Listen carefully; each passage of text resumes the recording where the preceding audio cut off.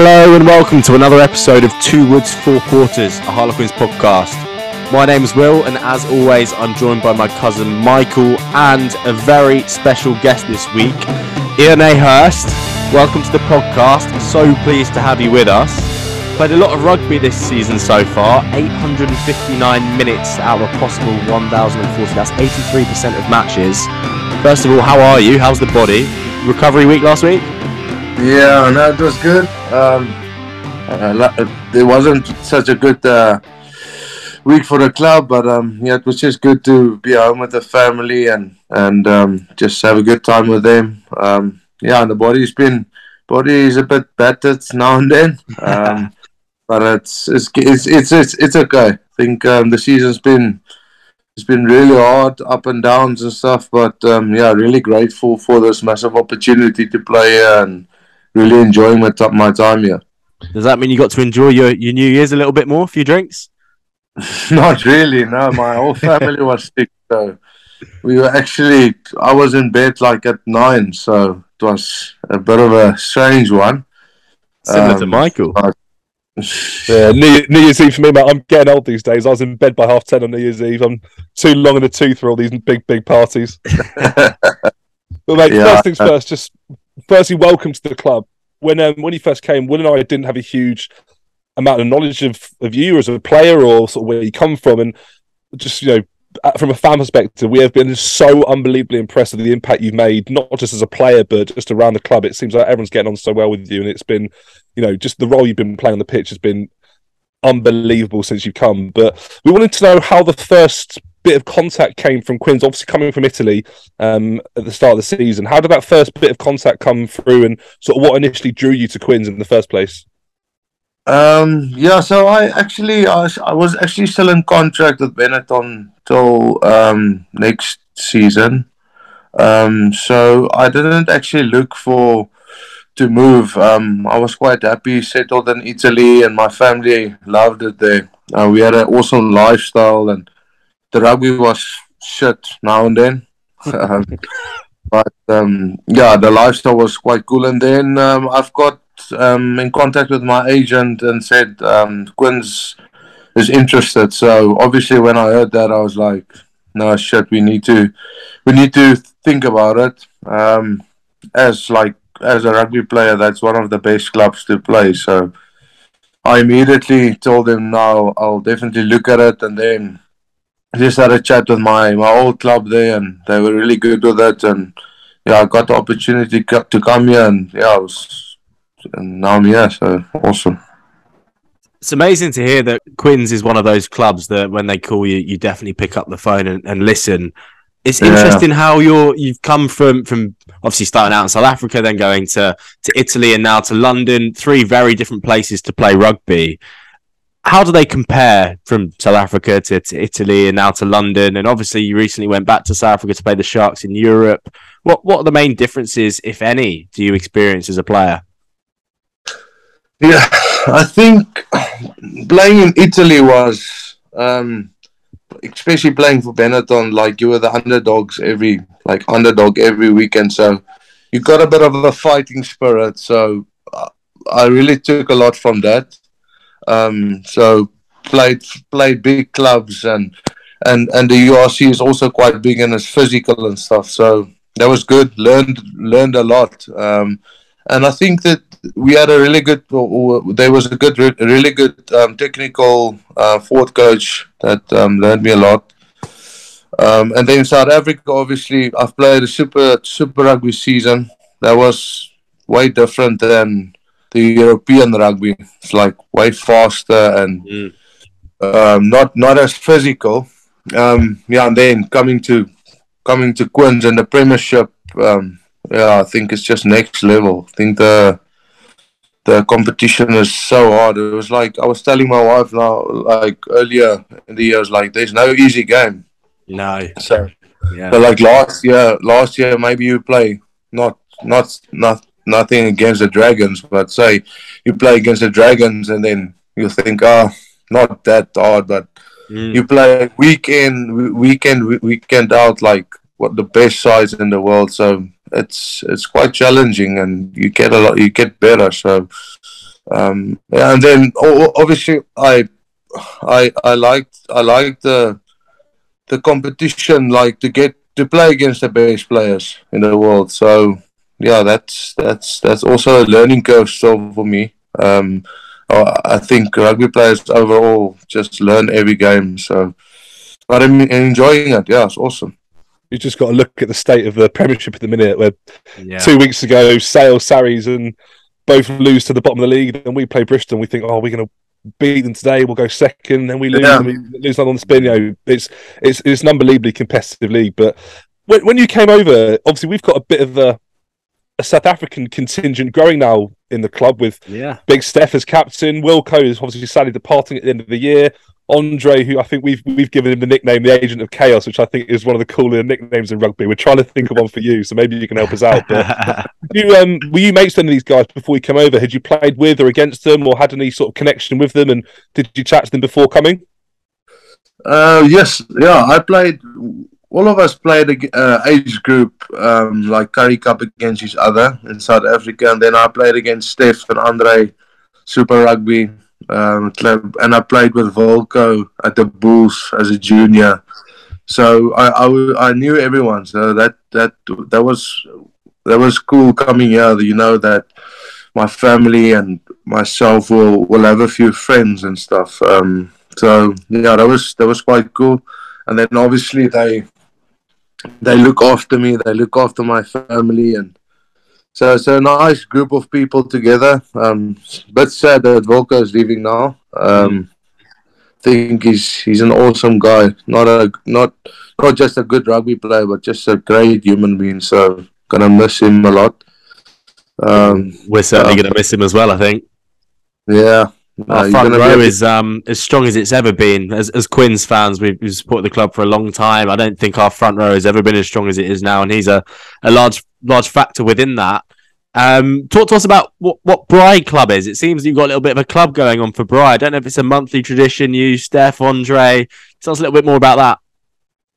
No, we've got a few brides now and then.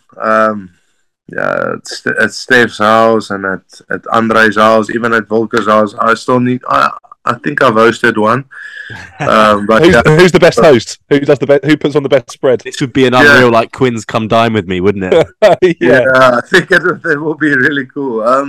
I think I've had a few. Shit, I can't say, man. I think it was. I think it's special. All of them are really good, and they make you feel welcome, and you eat a lot of meat. So sometimes when you miss home, it's just good to be around those people, man. And yeah, for sure. Do our traditional stuff. I suppose you're a bit more used to the brides and the heat of Pretoria rather than the gardens of Guildford. It must be a bit of a different atmosphere. But we'll talk a little bit more about the rugby stuff. Obviously, we're well known as a club for playing a certain style of rugby, but a lot of that has been built, especially when we won the Premiership in 2021. A huge part of what we are so good at is built on having a really dominant set of forwards, set piece, line out, scrum time, etc.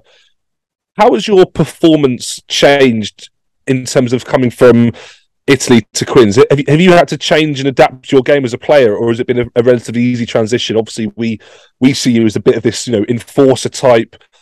Super physical, getting in people's faces, big hard yards, big tackles, and I'm sure that's something that you obviously pride yourself on. But how much have you adapted since joining? I think that's a good question. I think coming here as a spectator, you would watch Quins and you would say, or you would see, they're playing a really good, expansive game and running rugby, but all of that comes from a good set piece. So pre-season started and I could feel like the intensity was way more like faster and higher. So that was quite a bit of not a shock almost, but just like how Nick Evans wants to run the attack shape and stuff is it's demanding, so you need to work really hard, and that's actually one thing that I think we're struggling a bit sometimes, just our attacking shape, getting into position and stuff, but I'll get into that. But I didn't I won't change my game a lot. yeah, I think it's just been in my DNA from when I started at the Bulls and stuff, and I grew under like big names at the Bulls, like Bucky's and all those guys, and seen them playing, and so I created like a thing for myself, but obviously now liking it more, like playing a bit with the ball and stuff. So, but I wouldn't go out of my DNA stuff. So you're telling us that offload against Gloucester, that most ridiculous basketball out the back kind of offload, has always been part of your DNA? Yeah, I think it was part of my DNA when I was playing primary rugby. Hey, we love it. We love it. We want to see more of it. Yeah, no, definitely. Also, we've got a bit of a different competition this year. Europe obviously involving the South African sides. What was it like as a native South African to actually run out at the Sharks playing for Quins? Obviously, I don't know how much you knew about the draw or who were going to play and sort of the way the competition was going to work before you came. But when you was like, I'm going back to South Africa to play for a London-based club that is now my club, what was that experience like? Because obviously you boys had what looked like the most unbelievable week out there. That looked like so much fun. Yeah. No, I think it was one of my. It was a really good week, man. I previously played for Benetton against the Bulls in Pretoria, my previous club. So it wasn't that like almost emotional or weird for me. I was quite not used to it, but no, it was awesome just to flip and what's the chances of playing like in a Heineken Cup game against the Sharks, playing for a London side, like it was so cool. The week flown past so quickly. But yeah, it's just shit we couldn't win it.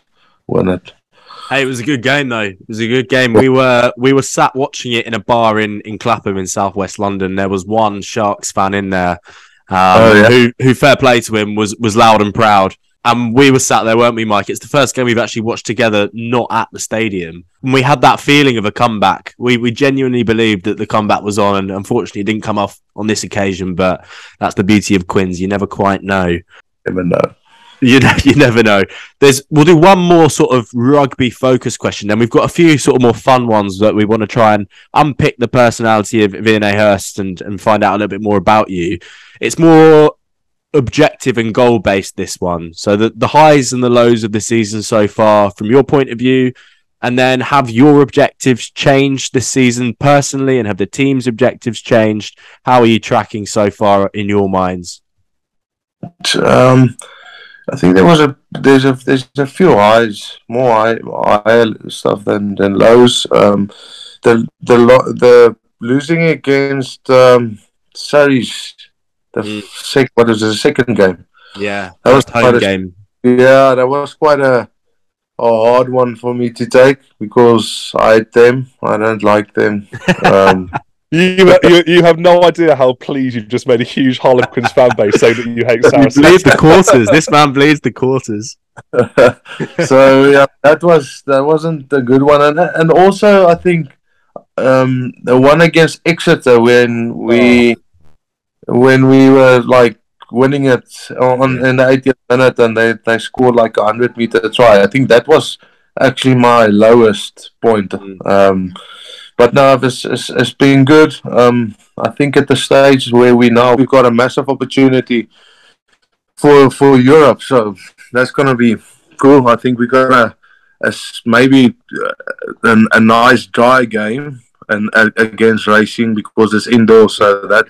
Yeah. The weather has been a bit different, so I think that's also sometimes why we struggle at the moment is the weather. So we just need to adapt to the weather, I think. Yeah. Have you ever played in a stadium like that? I've certainly never been to a rugby stadium like that before. We're excited to go as fans and kind of experience it, and I think we can get to go on the pitch after the game. Have you ever experienced anything like that? No, I've played at Stade Français game. It wasn't indoor, but it's synthetic and similar.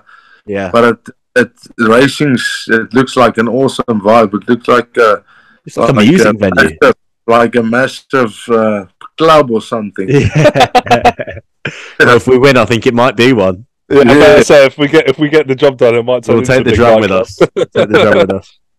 We'll move on to some sort of more light-hearted stuff. Obviously, I think it was almost a few weeks and months ago now when you guys did an interview, or yourself did an interview with the Daily Mail. You mentioned you don't like it when people pull the beard. Now, obviously, the beard it's almost part of the character now. We see Ernie Hurst, we see the beard, we see this big enforcer. Talk to us a little bit about the beard. Is it a personal style choice? Is it just a bit of like laziness, or is it this is the look I'm going for? No, I just after school I was just getting irritated to shaving it, and then just got just like almost my thing. So after every season I would just cut it off. Wherever we play or stuff, I'll just take my clippers. Completely. Yeah. No way. Like you almost. Yeah. Just a bit of stubble. Yeah. I reckon your under chin bum fluff is a little bit more bristly than Will's. Oh, come on, give it more credit than that. This guy did Movember and you couldn't even tell. In that interview, you mentioned that you would only get angry if somebody pulled it. This was in September time. Has anybody actually pulled it yet? Yeah. Against racing, like first ruck, someone pulled my beard, and I like almost dislocated my jaw. And did you fill him in? I was on him there, and I told him to do that again. Yeah, that is a gem insight right there. Yeah. In terms of off-pitch interest, then obviously in the article you referenced that you were a shot put, junior, at a really really high level. Is that sort of the main other side of your sporting interest? Are you out on the golf course? Are you into your cricket? Anything business related? Anything else that goes on sort of away from the rugby pitch? Now and then I would play a bit of golf, but playing golf now with my family and stuff is a bit difficult. But that's probably the best one, to just switch off and put my phone away for 5 hours and just concentrate on the ball. And anything, it's just your own fault, and you can just swear the ball. So. Maybe we'll try and get you out on the golf course. I know that Danny and Marcus, I think, are members at Fox Hills out in Cobham. Yeah, lovely try. I've never played there. I've not got the cash for that, but I'd love to get around in. Yeah, no, they need to invite me or something. It's so expensive playing golf here. It is an expensive hobby. And so shot put and stuff was obviously a big part of my, like when I was younger and stuff, but that's not now anymore. Just spending time with the family and just enjoying my off time. Quite hard to do that as a hobby, isn't it? That must have been more of you're good at it, let's give it a go. And then I think you got the rugby call, didn't you? And you had to make that tough decision to either stick with shot put or go to rugby, and it looks like you made the right decision. Yeah, no, I think so. I hope so. Those guys at the world champs and stuff, and the shot put are so strong. So maybe they took a bit of steroids also. I don't know. So speaking of steroids, I don't know if you've seen this guy on TikTok, but when you first came, I don't know if you've seen the guy on TikTok called Liver King. Yeah, he's full of shit. We screenshotted that photo of you and said, well, we've got Liver King. And he actually responded to our Instagram saying, this guy's got beard energy. Yeah. And it came up, he actually responded to it. I'll find it. We'll find it. And we'll send you the screenshot. We'll send you the screenshot. He was like, this guy's got beard energy. And it turns out he was pumping himself full of steroids. So maybe he's not the guy we've been looking up to. Yeah, no, I don't want to be associated with him. No, fair enough. For those of you that saw our Instagram stories over the Christmas period, we posted a few Quins themed festivities, I suppose, or gifts or other Christmas elements, and one of them was some Quins themed Christmas crackers. Now we sent this image to Ernie as well, and he actually asked us to try and get hold of one of them for him.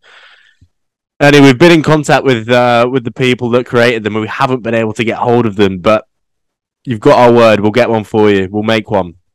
Please, mate, for my next Christmas, you have a bit of time. Yeah, almost like 300 and how many days? We've got a year in the planning to get you some Christmas crackers, or maybe we'll try and get try and get some for your next Bry.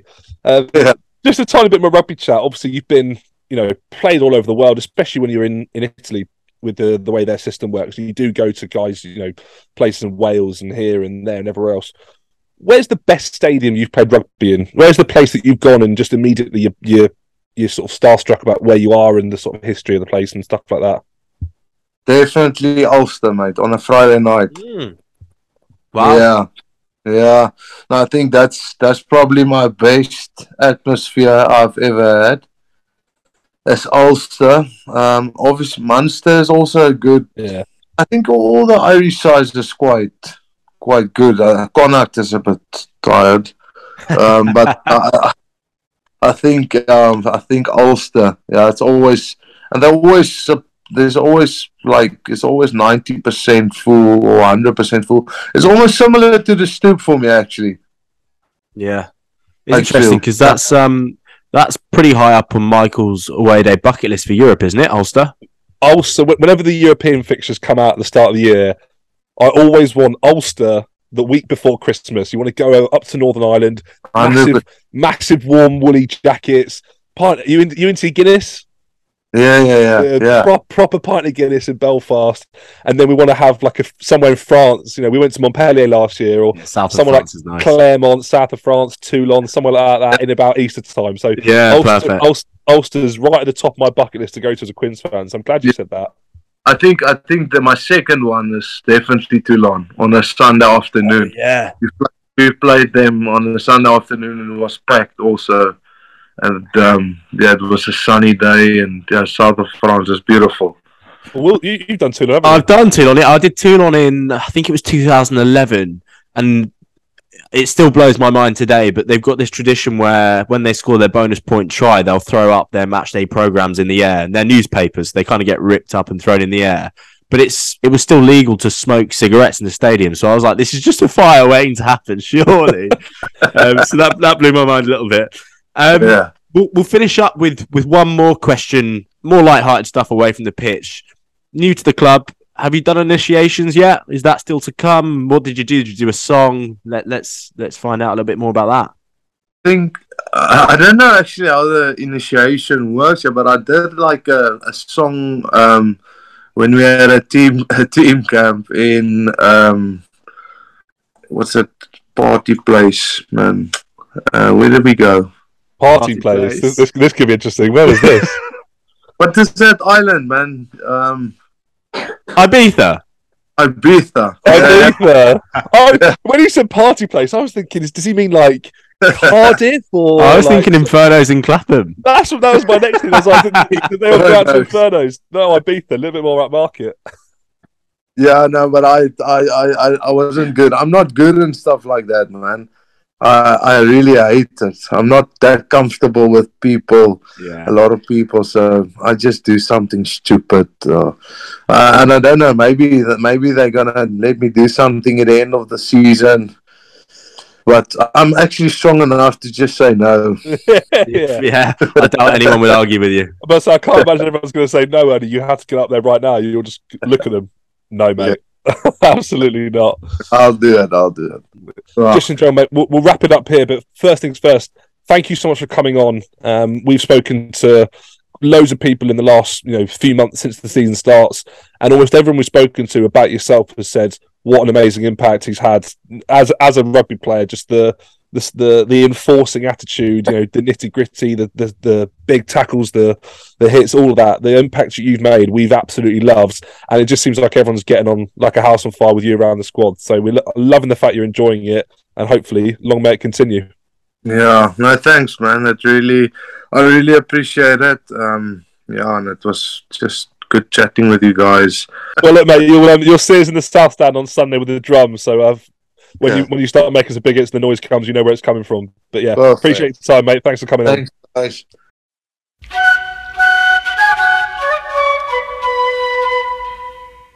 Welcome back to part 2 of Two Words, Four Quarters, a Harlequins podcast. A podcast of two halves as we move on from interviewing fan favourite Ernie Herbst and turn our attention to reviewing our third straight defeat. But before we do, some housekeeping.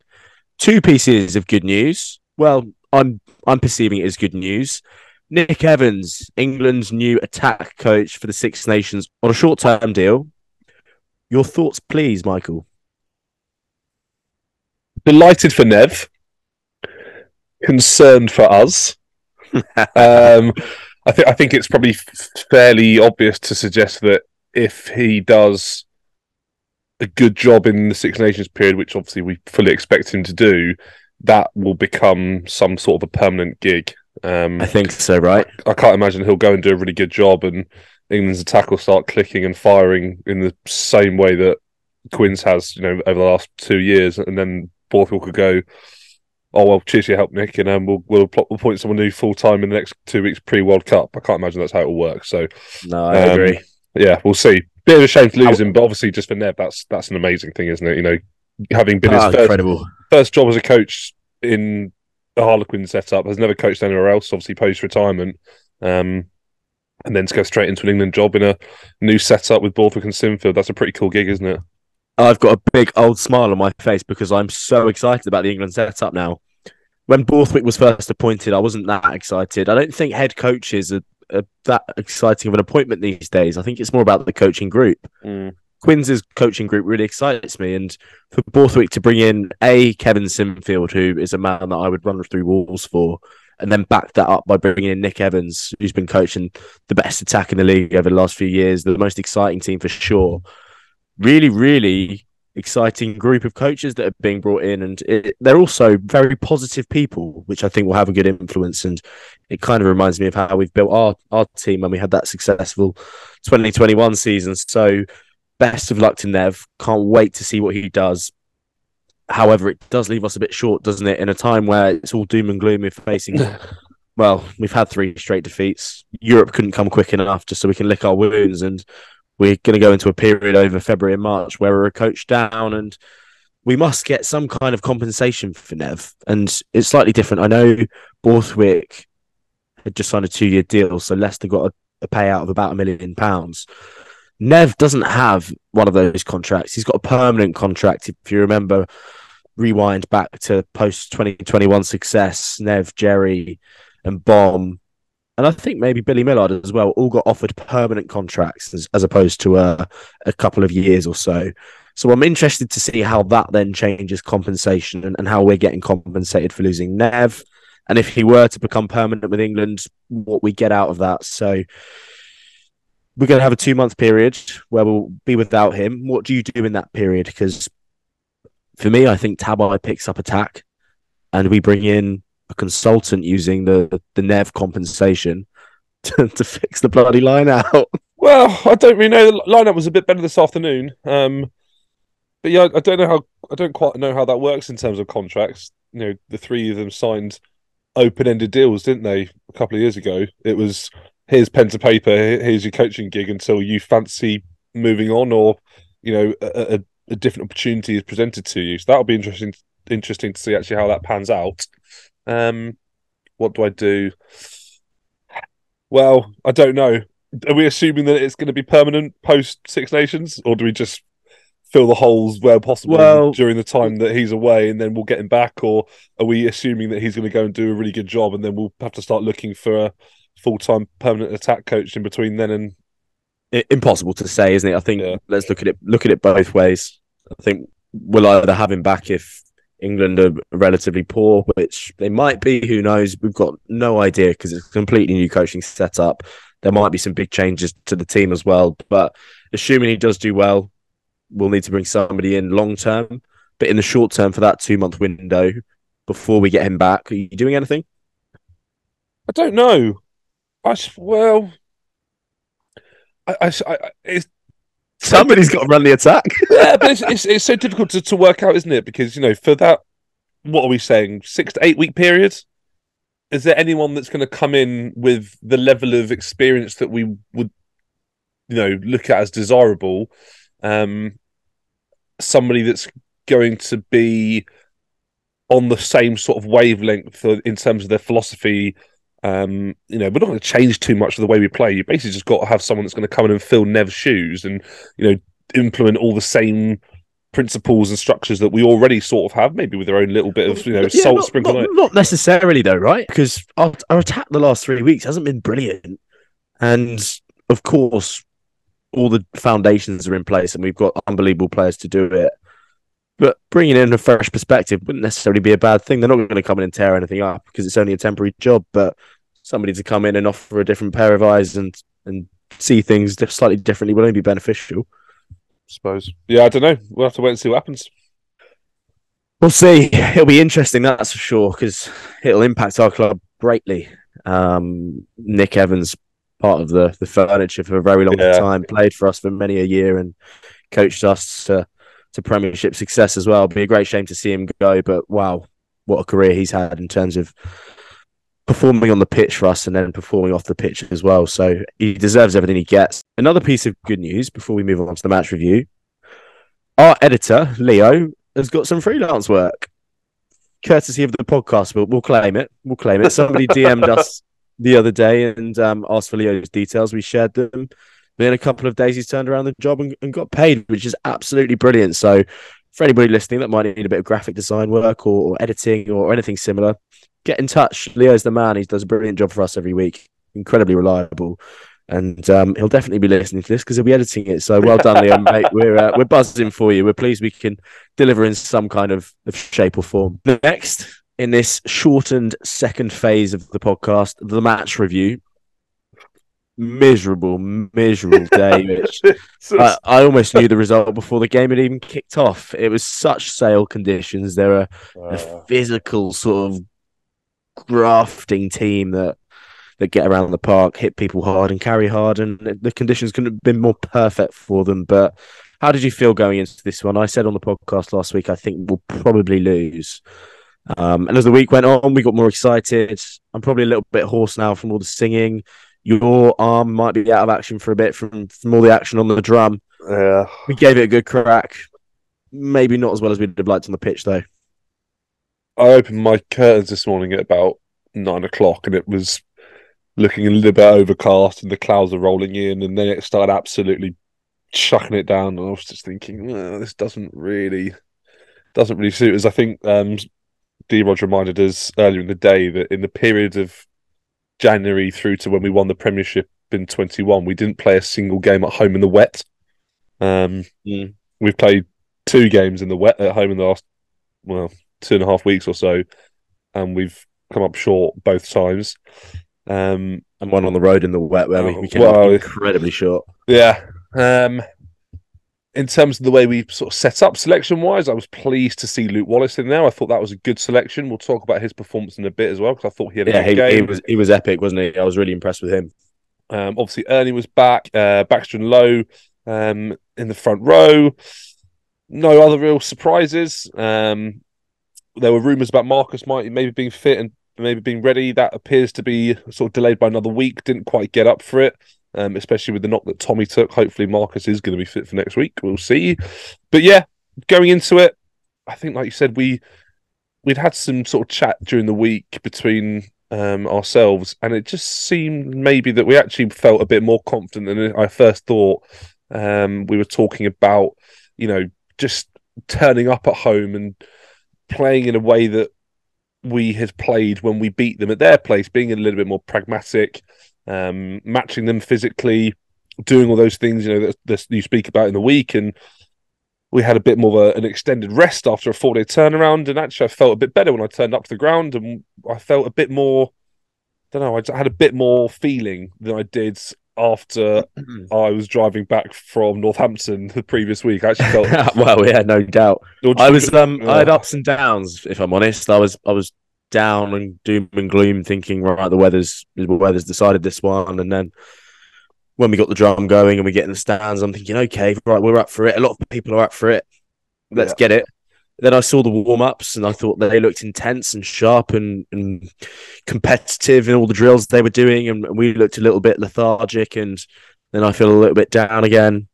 Then the players come running out. We leave them in the cold for about 20 seconds before we come out, and the flames are going off. And I'm thinking, all right, it's our home game. We're doing it our way. First blood, Harlequins took 3. Correct decision, in my opinion. Yeah, I agree, 100%. Don't often see us taking 3 there, but it was we did it when we played them away, didn't we? We just took points when they were on offer. We kept the scoreboard moving, we kept our noses in front, and given obviously the nature of the day and the downpour and the conditions, we weren't going to get loads of opportunities to take points. So I think correct decision, 100%. Yeah, without a doubt. And then not too long after that, they get themselves on the board as well through a try where I thought in the midfield there might have been a hint of a forward pass, but I've watched it back and it doesn't. Replays. I watched it back; it doesn't look too bad.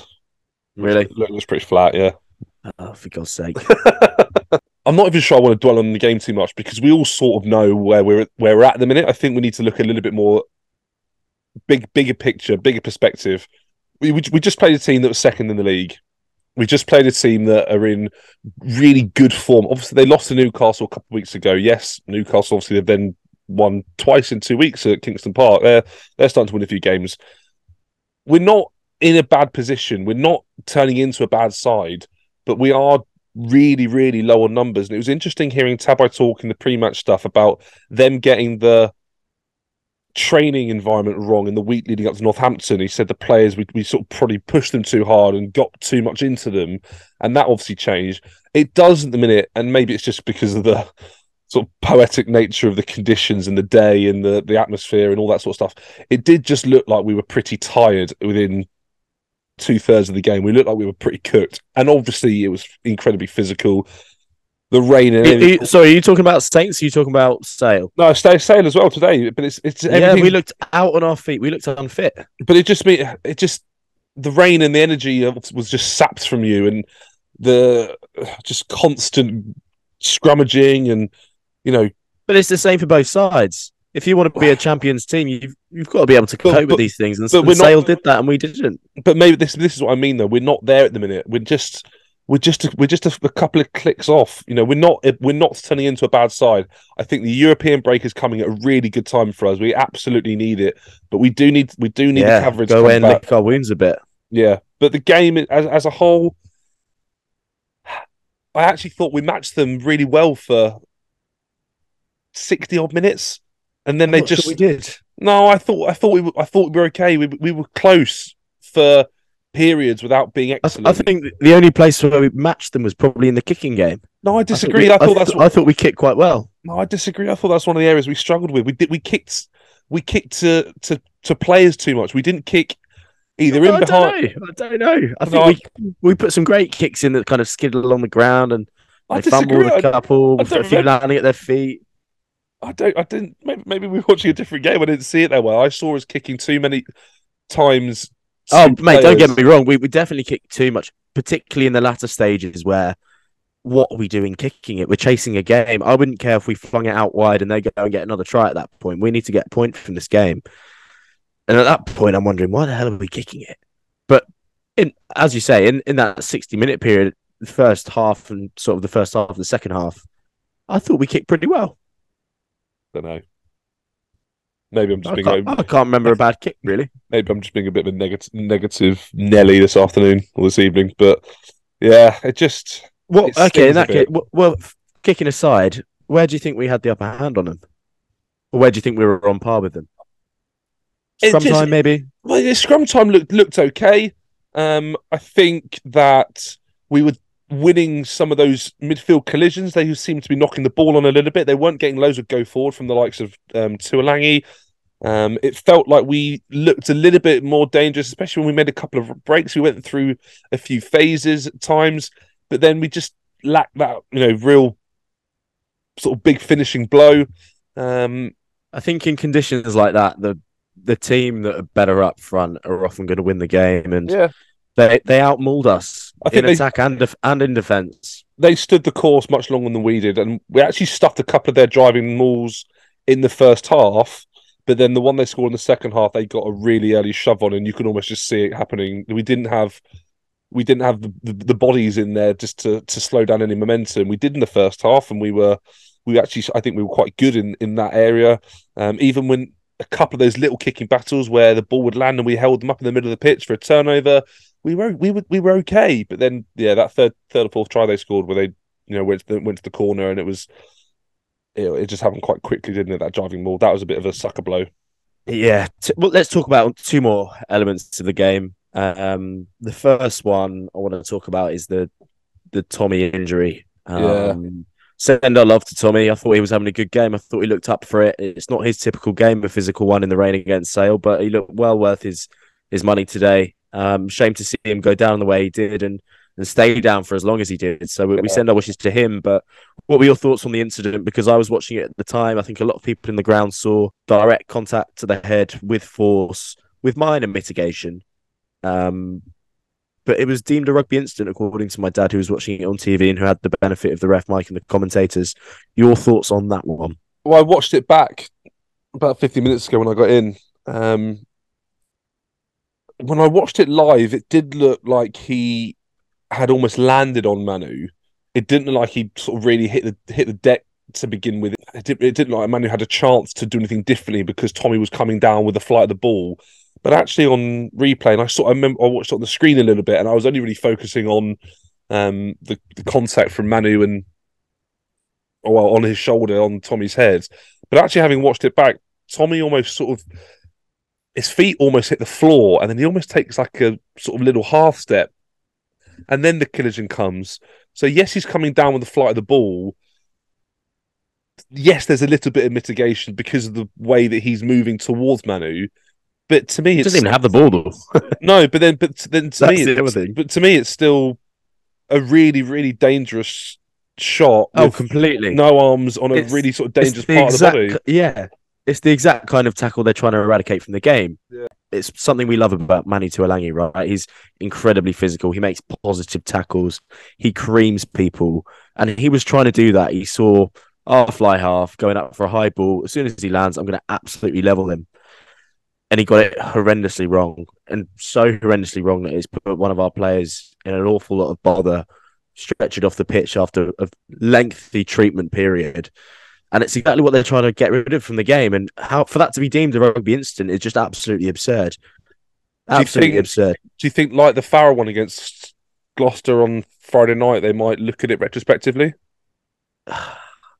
I assume they are looking at a Farrell one retrospectively, but I don't know about this one because I wouldn't compare it to that one. I'd compare it to the Ben Earl one against London Irish a few weeks ago, where he got given a red card and then it was rescinded, and Ben Earl was able to play the following week. I think it's a very similar instance to that, but even Tom Wolfencroft was carried off that day. So I think they're getting it so wrong, so wrong. Two players that have taken wallops to the head had to be carried off, but it's deemed a rugby incident. It's ridiculous, really. How do you feel looking at the table now? Terrified. Yeah, I'm absolutely terrified. I can't see where our next win's coming from. We've got London Irish away. London Irish are looking good, back-to-back wins, beating Saracens, just beating Bristol at home, and we've got to play them on their own. They've got a home game. We obviously had an incredible party day there last year with 1,000 of us all sat together and watched us beat them by about 30 points in the sunshine. It's going to be different. We just scraped a win against them at home. We're coming off the back of 3 straight defeats. I'm terrified, mate. I'm looking at it now. 10 points. 10 points between us in third and Bristol down the bottom with 21 points. So we're 31, Gloucester 31, Exeter 30, Northampton 29, Leicester 29, Newcastle and London Irish 26 and 26. We are 5. The good thing about that is we've still got to play Gloucester, we've still got to play Leicester, we've still got to play Exeter. So it is very much in our own hands to get a playoff spot. I think at this point there's a bigger gap between us and Sale than there is between us and bottom of the league. We can wave goodbye to second place, I think. Sale have still got to play Exeter away, Northampton away in back-to-back weeks, followed up by Saracens at home. That'll be an incredibly tricky period for Sale. So there is hope, but it's very, very much out of our hands, and a lot of things have to go right for us, and a lot of things have to go wrong for them, and I can't see it happening. No, I think we can probably kiss goodbye to our chances of a home semi-final, unless something miraculous happens. But you never know. You never say never. Do you remember where we were in January 2021? I remember it well. you remember what happened that season? In fact, I've got it inked on my arm, and I think you've got it inked on your ankle. So never write us off, as Joe Marler would say. Believe. Before we move on, Danny Care conducted an interview post-match, and this is what he had to say. Yeah, it's a tough one to take. We prepped well. Obviously, we'd had a bad couple of weeks, but we thought we'd try and get back on the horse. We know how good Sale are, and they played the conditions really well. Got a big pack, and we gave them 2 opportunities in the first half. They scored 2 tries, so that's the disappointing thing. If we can limit teams' opportunities on our own 22, we know we'll be better off. So yeah, frustrating day at the office to come away with not even a bonus point. It's tough to take. But a bit of a break now of the Premiership, and we could crack into Europe and hopefully have a new bit of energy into us. In terms of belief, should we turn this soggy, damp, miserable Sunday night into a bit more of a pump up for next weekend? Absolutely. I am so excited for Paris. It feels like a long old time since we've had a Harlequins away day in Europe. And here we go again. The boys are off to Paris. The 9:30 Eurostar on Saturday morning for one night only. Saturday night in Paris. We need to find a nightclub or something, go big. And then we've got all day Sunday in the build up to a sort of 4:15 kickoff, I think it is. Indoor game, absolutely brilliant. There's not going to be any wet conditions. Maybe we can play some rugby. Maybe we can find our mojo again. Maybe we can win again. How are you seeing this one pan out? I think they're having a bit of a tough time of it in Europe. If they get 2 bonus point wins in their next 2 games, they could probably still qualify. But I think, as the French teams tend to do, they could probably throw in the towel on this one and focus on the league. Where is your head with that one? Well, I'm just looking at my Eurostar app. 9:31 departure. Please arrive between 45 and 60 minutes before it leaves. And how am I seeing this one? We've beat them already. They're not in brilliant form, as you just said, looking at their domestic form. You wonder how much Racing as a club are putting into their European campaign. Are they really making it their priority, or are they prioritising domestic trophies or domestic form? Sorry, just for the record, their other game is Leinster away. Yeah, where they need 5 points. So this is what I mean. Is it potentially unrealistic that they're going to go to Leinster and get the job done, as well as beating us, having lost to us early in the year? I feel good about it.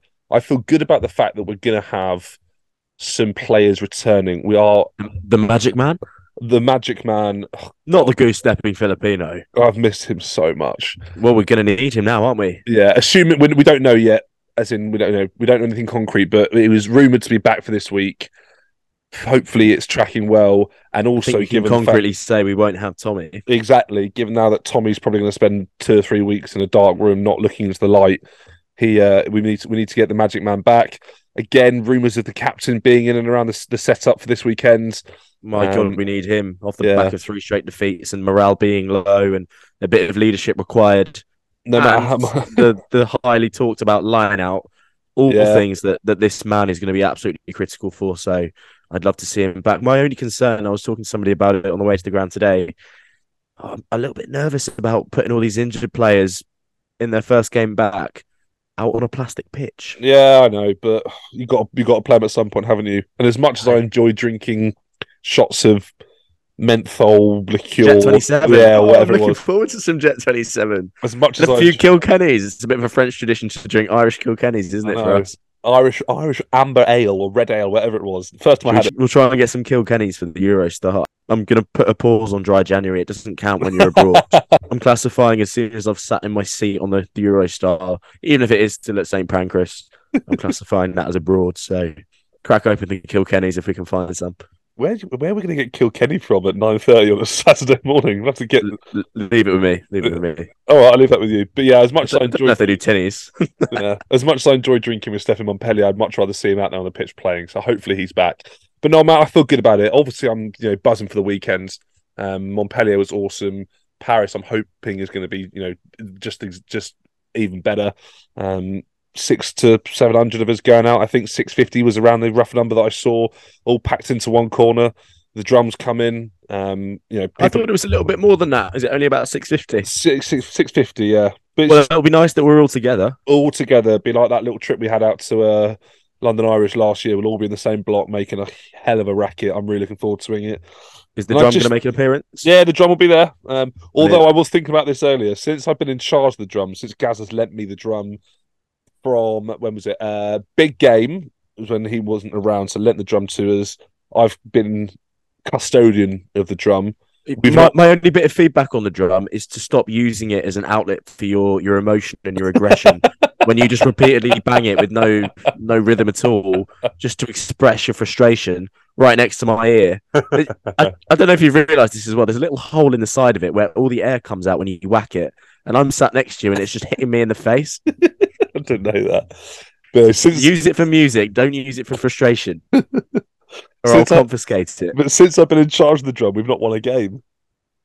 Oh, well, that needs to change then. Bristol, Northampton and Sale, we've not won a game. So hopefully that'll... I'm sorry. I know you love the drum, but that 100% has to change. I'll give my drum debut a go. If we lose to Racing, it's all yours. You can keep it. All right, this is your last chance. Last chance saloon. But we'll see how we get on. But no, I'm buzzing for it. I really, really am excited. I'm looking forward to just everything the weekend's going to give us.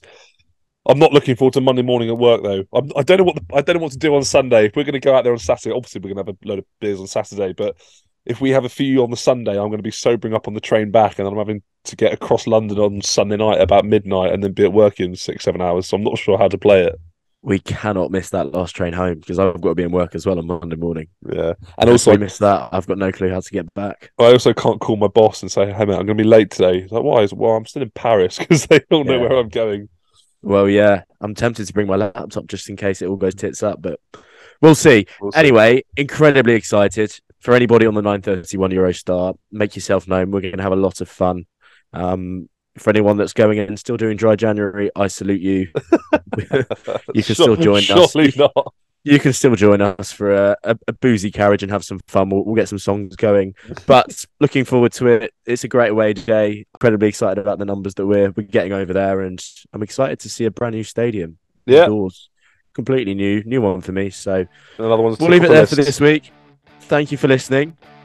Thank you to Ernie Herbst for joining us. What a man, fan favourite. Puts himself out every single week. We can't wait to see him go again. But we roll on to Europe, a time that is very much needed for our club. We lick our wounds. We have a fresh competition. We have hope in this competition. We go again. Let's bring the noise. Come on, the Quins. See you in Paris, everyone.